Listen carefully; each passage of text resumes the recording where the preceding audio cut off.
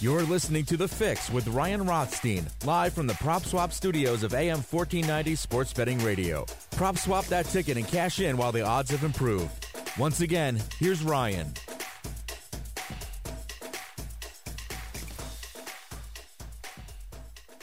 All right, welcome back to The Fix, 10:30. So, you know what that means. Time for our NFL Eagles Insider. John McMullen. Follow John on Twitter at JFMcMullen. PhillyVoice.com. SI.com is where you can find all of John's written work, and he is the host of Extending the Play every Saturday morning right here on AM 1490, 10 a.m. to 11 a.m. John, how are you tonight, sir? Doing well. How are you doing, Ryan? Doing well. Thursday night. I don't know how much of this game you're watching. I am watching the game. I'm enjoying watching Justin Herbert. Boy, he can sling it. He really can.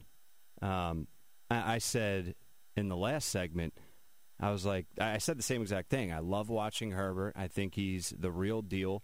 He can sling the rock. But that head coach, man, he is just so bad. I don't understand how some of these guys get the head coaching jobs that they get.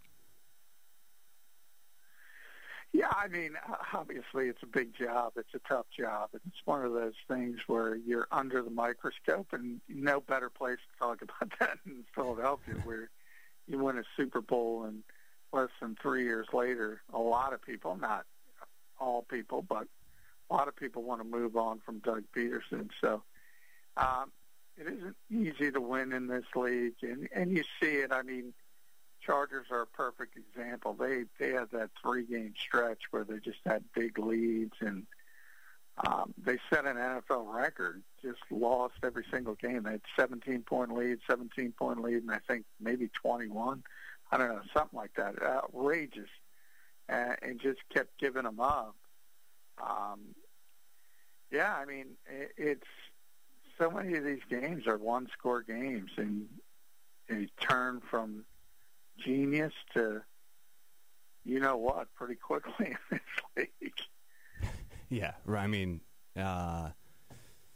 drop of a hat, whatever phrase you want to use, it changes quickly. You can be a genius one day and a complete idiot the next, but with Lynn, at least, it just seems like he's been up against it the entire season, making some pretty questionable calls. All right, John, so here we are, Thursday night, and tomorrow night we'll do the full preview between the Eagles and the Cardinals, get your score and prediction and everything like that. So tonight, I mean, first I guess you can update us on the injuries, if there's anything new, what has changed, if at all. A little positive news, starting with Darius Slay being limited.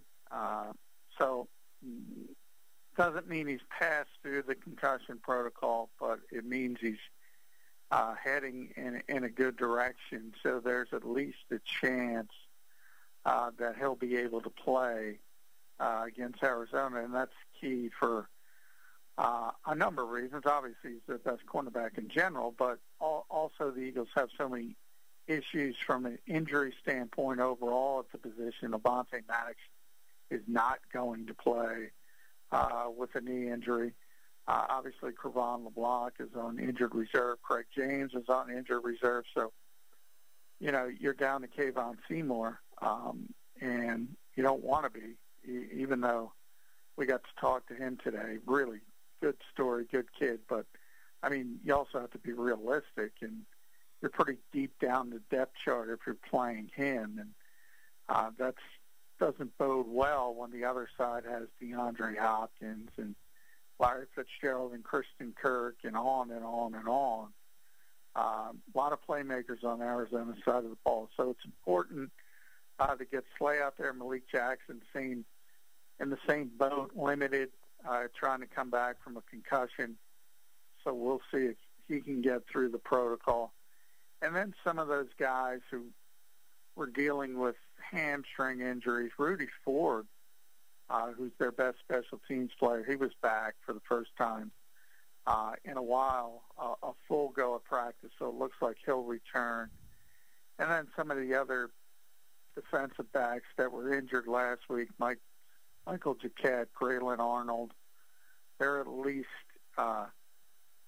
practicing in a limited fashion, trying to come back from hamstring injuries. So the Eagles are depleted in the secondary, to say the least, and that could be a clear problem. It would be a clear problem regardless of who you play in the NFL, but what type of problem does it present as it relates to this matchup this Sunday? You look at Kyler Murray, and he had a nice showing against the Giants, 244 yards, a passing touchdown, no picks, 47 yards on the ground. But the 2 games prior, he was just, he was average, a $170 in the air, a $173 in the air, no touchdowns in one game and a pick. And the other game, he did have 3 passing touchdowns, but he came down to earth a little bit. So how dangerous can he really be, especially with the secondary banged up like it is? Well, he's really dangerous. I mean, when he took that step back, it had a lot to do with he injured his shoulder in that Seattle game, if you remember. Really hurt the AC joint in his shoulder, so he wasn't 100%, and that's why you saw the kind of dip in production. If you look before that, you sort of see the real thing. So question is how healthy is he? How much is he back?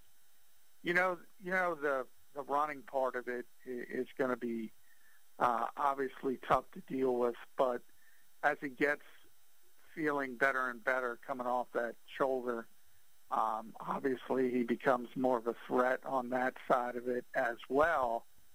And look, I mean, Hopkins is arguably the best receiver in football. He's certainly in the conversation. So, that alone is a really difficult player to deal with. And then even though Larry Fitzgerald isn't what he once was, there's no doubt about it, first ballot Hall of Famer, he can still hurt you, and he's been an Eagles killer over the years. And then, I mentioned Kirk. People don't talk about him because of the big names, but he's turned into a pretty good receiver, and even Andy Isabella. I mean, everybody can hurt you, and it starts obviously with Kyler Murray. So they're pretty explosive offensively, or at least they can be when he's feeling good, and when that dual threat is present. And I think it's kind of a dual thing. The Eagles played a ton of zone coverage against the Saints because they had to, because of all the injuries in secondary.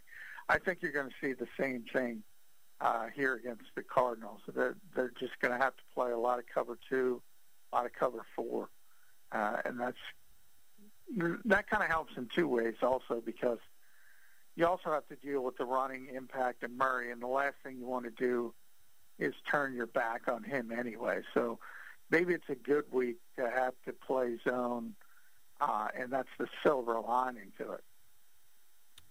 So talk about the Arizona Cardinals and their offensive line, because after you say all of that, first thought that comes to mind is the Eagles' defensive line really has to be able to create some pressure just with a 4-man rush. Yeah, and they usually do. I mean, the defensive line has been the one aspect of this team that you could say, okay, they've been doing their job. I mean, Eagles are second in the league in sacks to Pittsburgh. They're first in the league sacks from defensive linemen. So they've been doing it, and it's not only Brandon Graham and Fletcher Cox, but, all of a sudden Josh Sweat is coming on, Javon Hargrave's coming on, Derek Barnett's been solid, even though people expected probably a little bit more. Still a good player. Vinny Curry can still get to the quarterback. So they can come at you in waves, and that's the way Jim likes to do it. And that's the one thing that's worked, and the one thing that's been pretty consistent. This week, though, DJ Humphries is probably the best offensive lineman the Cardinals have. He's one of the best left tackles in the NFL. And the right tackle's okay. The interior, though, is a bit of an issue. So this has got to be a Fletcher Cox, Javon Hargrave week, and hopefully Malik Jackson can get back from that concussion and help as well. But I think it's going to be up to those guys inside to do it this week. And on the flip side, you and I have talked a lot about Miles Sanders, especially this week after the game that he had Sunday, and he's been on the record talking about how happy he is to have Jalen Hurts in the huddle. I got to tell you, Ryan, I have never seen Miles Sanders so happy. I know. He talked to us today. He is giddy. It's like he has a high school crush. I mean, he's typically a really understated guy. He's never kind of even keeled, and I don't know. He just must really like Jalen Hurts on a personal level. But he is really happy about this change, and he can't hide it. He's the one guy who can't even hide it. No, he can't. And he said something, and I commented on it, and he talked about Jalen Hurts' poise in the huddle. And listen, he could just have poise, and he's observing that, making an observation. That's fine. But it just feels like he's saying it with a, man, this is new. This is nice. Like he has a different – Jalen Hurts' confidence is impacting others, I guess is what I took from it. Yeah, it's a coffee bean. Yep. That's what Jalen Hurts said. He's trying to be a coffee bean. Mm-hmm. Evidently, there's this whole swing through motivational speaker through college programs that tells everybody to be a coffee bean. And Jalen Hurts has kind of latched on to that. And basically that means make everyone around you better. He did that in week one. Now, it's only week one, and we'll see. I mean, that's the thing about the NFL is, people are going to adjust. And now Arizona has film on Jalen Hurts at the professional level, and they know what the Eagles like to do with him. So they're going to game plan with that in mind. And we'll see if it can continue. And if it does, then you probably really start to think you might have something. But, yeah, I mean, there are certain guys, and Miles is the leader of that club, as I said, that just seem very happy. Jalen Reagor's in that club as well, that the Eagles made the change. And it could just come down to, a personal relationship. But for whatever reason, certainly Miles was effective. Now, you could say it's over 100 yards. Now, 82 was on one play.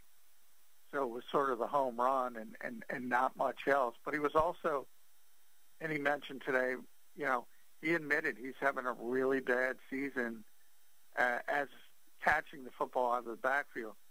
But he was good against New Orleans. And maybe it's that spark he needed. So we keep using that word. That's the word Doug keeps using. It's giving people a spark. And some people are leaders and natural leaders, and maybe Jalen Hurts is one of those guys.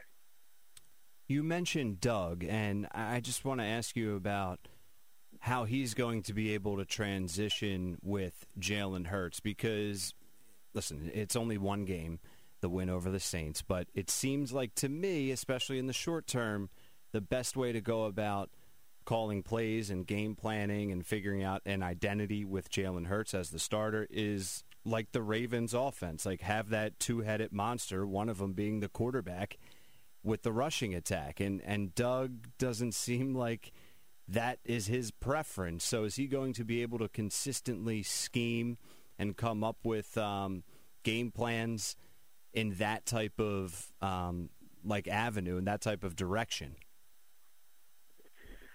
Yeah, I don't think that's going to be a problem. I mean, Jeff Stoutland's the run game coordinator, so, he's the guy sort of responsible to put together that part of the game plan. And you saw it. They were tremendous with the quarterback runs. putting plays in is the easy part. Teaching and teaching the players to execute them is the difficult part. And it's too early to deem it a success, as I said, but and we'll see. That has more to do, in my estimation, with Arizona and how they adjust to what they see on film. But you saw a few of Oklahoma plays that Jalen Hurts ran with the Sooners, and that's sort of what I always say. When people talk about games, anybody can look at the film. The Eagles looked at the Oklahoma film, and they put some runs in that Jalen had a lot of success on. It's that part of it's not that difficult. The part that's difficult, again, is to make sure everybody's on the same page and executing and doing everything they need to do on a particular play. What I will say, it's pretty evident that Doug Peterson is better with quarterbacks that like to be told what to do. I think it's fair to say that at this point. Yeah, I mean, that seems clear as day, and I don't want to get us down a rabbit hole with this response, but it's like, I know Carson Wentz isn't that guy, and I know he has the gunslinger Brett Favre style, but it doesn't seem like Carson Wentz is a guy that just doesn't listen. And I know he's not like a yes man, so I get that, but I don't know how I'm trying to explain it. It's not coming out properly, but he just seems like a guy where, okay, coach, what are we doing? What do you see? And he's going to be on the same page and try and execute that. I don't know how you feel about it. Well, now, I mean, everybody's called him stubborn. He admits he's stubborn. He said he's stubborn. Yeah. So it's not like I'm breaking any news there. I mean, Frank Reich said it, John DeFilippo said it, Mike Gross said it, Doug Peterson said it, Carson Wentz has said it. Yeah. So he is stubborn, and it's a self. Now, sometimes it's good. Sometimes it's bad. Unfortunately, he's not playing well, so it looks bad. When he was playing well, nobody cared. So it's not. I'm not pointing to that trait as necessarily a negative trait. In fact, it's just about every great quarterback there is, at least veteran quarterback, is stubborn. Tom Brady is stubborn as you know what. Mm-hmm. I mean, beyond stubborn. Peyton Manning, awful. He basically ran the offense from the line of scrimmage. But those guys, earned it. And just to, chime in, it's like, and I know this is nothing new. We've talked about this for years. I'm aware that Carson Wentz has been on the record saying it, and coaches have said it. But he seems like the guy, just based off his personality, that, okay, I'm struggling. I stink. Coach, what are we doing here? Let's get me right. At some point, you have to be a little bit self-aware and say, I'm not that dude from 2017. Well, I agree with that, but I don't necessarily think that's the way Carson looks at it. I mean, he claims he's still confident, even though it doesn't seem like he's confident on the field. But, I mean, he has reached this level. He has had tremendous success. Generally, athletes are very confident in their abilities. And, they think they're going to turn it around. And I just think his natural DNA, I think every player has a DNA. Yeah. And his DNA is built on that, stubbornness. It's built on wanting autonomy. It's built on wanting more and more and more. Whereas other quarterbacks, and Nick Foles is a perfect example of this, Nick craved, just tell me what to do, and I'll do it. And everybody's different. Yeah. And I'm just taking it from a coaching standpoint. It just seems like Doug excels with one-read quarterbacks who just kind of do what they're told, and if it's not there, okay, that's it. We'll go on to the next play. will benefit the most? And Miles Sanders seems to be like the popular pick at the moment. Who's going to benefit the most from Jalen Hurts, and who's going to suffer? Carson Wentz and Zach Ertz had that relationship on the field and off it, but the production from Ertz and Carson's favorite target. So does the tight end position suffer, or a wide receiver in particular? Who's going to benefit and who's going to suffer from this? Well, yeah, I think the running backs are going to benefit. So Miles, most notably, but also Boston Scott. And the receivers are generally not going to benefit, although, I mean, they weren't putting up great numbers with Carson Wentz, but at least you had that opportunity for sort of a Pittsburgh game where they kind of exploded a little bit offensively. I don't think Jalen Hurts is that guy at this point. I mean, 167 yards against the Saints, throwing the football. I don't think you're going to see 300-yard passing days. So I don't necessarily think you're going to see big numbers from the receivers. But, you know, the first thing everybody's going to say, well, they were putting up big numbers anyway, except for the one sort of 4-game stretch of Travis Fulgham. That's about it. So, I mean, the offense was so bad, it's tough for anyone to suffer dramatically. John, what type of day does the offense have to have? We're going to talk more about predictions and specifics tomorrow night on the Friday show, on the Friday segment. But just to tease it even a little bit, like, what does Jalen Hurts have to do? Because we discussed the secondary and how dangerous the Cardinals' offense could be. So how are the Eagles going to potentially try and match that? Can they? Well, I do think, you know, he gave them the juice. He gave them a little spark, as Doug said. So I do think, in theory, they can match it. One thing, he's got to play clean. Again, he had the fumble late. He had the near pick six that was dropped. So there were opportunities for New Orleans to turn them over. You know, you got to be concerned with that Arizona secondary because, you know, you not only have Patrick Peterson, but Budda Baker. I mean, they're big play guys. They're not just good players. They're guys who will make big plays, turn the football over, intercept it, sack, fumble, whatever. And that's my concern because, let's be honest, I mean, you have a young quarterback, and young quarterbacks are prone to make mistakes anyway. And then you see playmakers on the other side, and that would be my biggest concern. Now, you know, Arizona's an interesting defense because ever since they last lost Chandler Jones, who obviously is one of the best pass rushers in football, at one point they were playing no defensive linemen. They played 6 linebackers and 5 defensive backs at times. And now they've shifted back, but my point is they'll do some weird things, and that you don't see other teams doing. And that's another thing with a young quarterback. Is he going to get frazzled by these weird things? So I think that's got to be a concern as well. Talking with NFL Eagles insider John McMullen, host of Extending the Play every Saturday on AM 1490, 10 a.m. to 11.